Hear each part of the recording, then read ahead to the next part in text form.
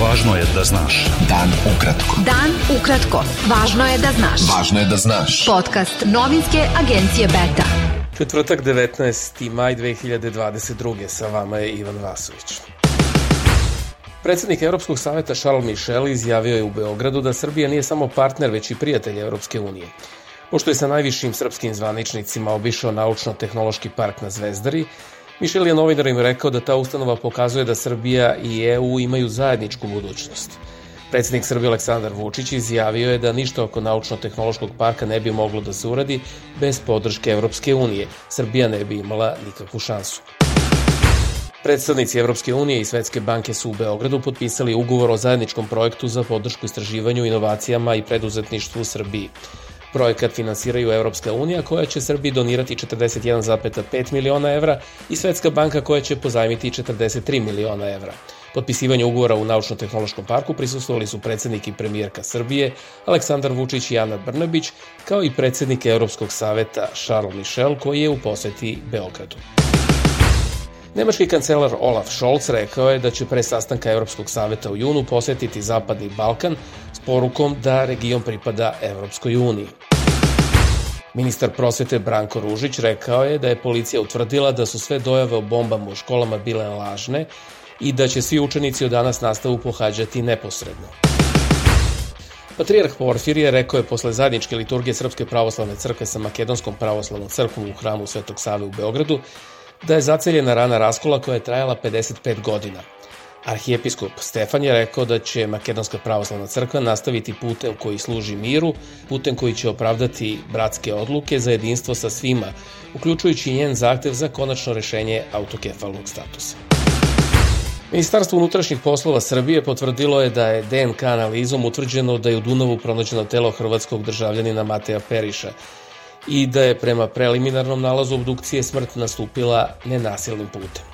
U saopštenju se podseća da je Periš nestao u Beogradu 31. decembra i da su od tada pripadnici MUP-a intenzivno tragali za njim i preduzimali sve da rasvetle činjenice i okolnosti nestanka.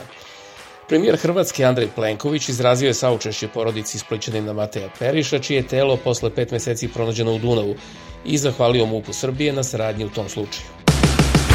Udruženje novinara Srbije osudilo je to što tabloidi objavljuju uznemirujuće fotografije tela za koje se navodi da je hrvatski državljanin Matej Periš i pozvali medije da poštuju kodeks novinara Srbije. Haški tribunal odbio je zahtev generala Nebojše Pavkovića za prevremeno oslobađanje, iako je on izdržao 2/3 kazne od 22 godine zatvora zbog zločina nad kosovskim Albancima.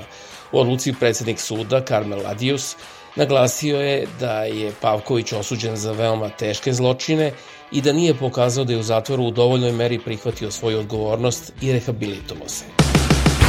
U Srbiji u poslednja 24 sata od posledice infekcije koronavirusom umrle su 2 osobe, a 334 su zaražene. Prema podacima, u istom periodu na prisustvo virusa testirana su 7863 uzorka. Na bolničkom lečenju nalazi se 241 COVID pacijent, a na respiratorima je 10 osoba.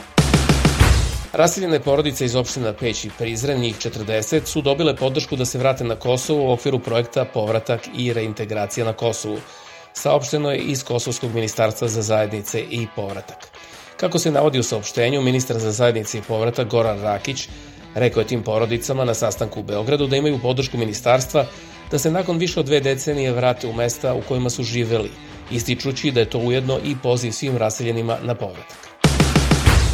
Srpski turisti će ove letnje sezone moći da uđu u Grčku bez PCR testa, antigenskih testova i bilo kakvih dodatnih dokumenata, rekao je u Beogradu ministar turizma Grčke Vasilis Kikilias posle sastanka sa ministarkom turizma Srbije Tatjanom Matić.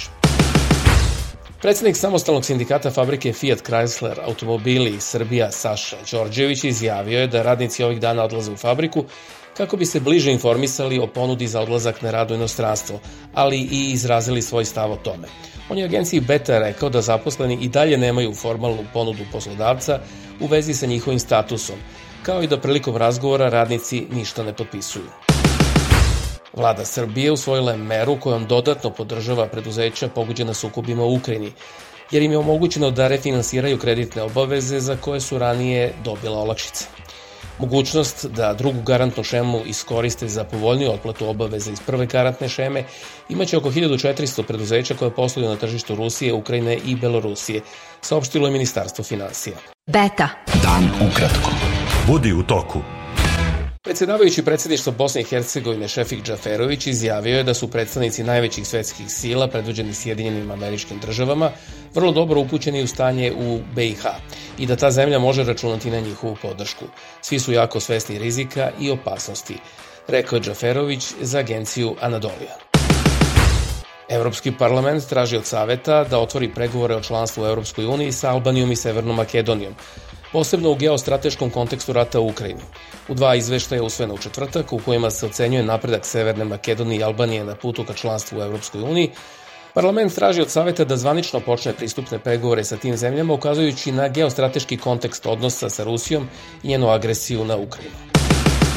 Visoki predstavnik Evropske unije za spoljne poslove i bezbednosnu politiku Josep Borrell izjavio je tokom sastanka sa premijerom Crne Gore Dritanom Abazovićem da je usklađenost Crne Gore sa odlukama EU o zajedničkoj spoljnoj i bezbednosnoj politici dosledna i 100%, saopštila je Evropska služba za spoljne poslove.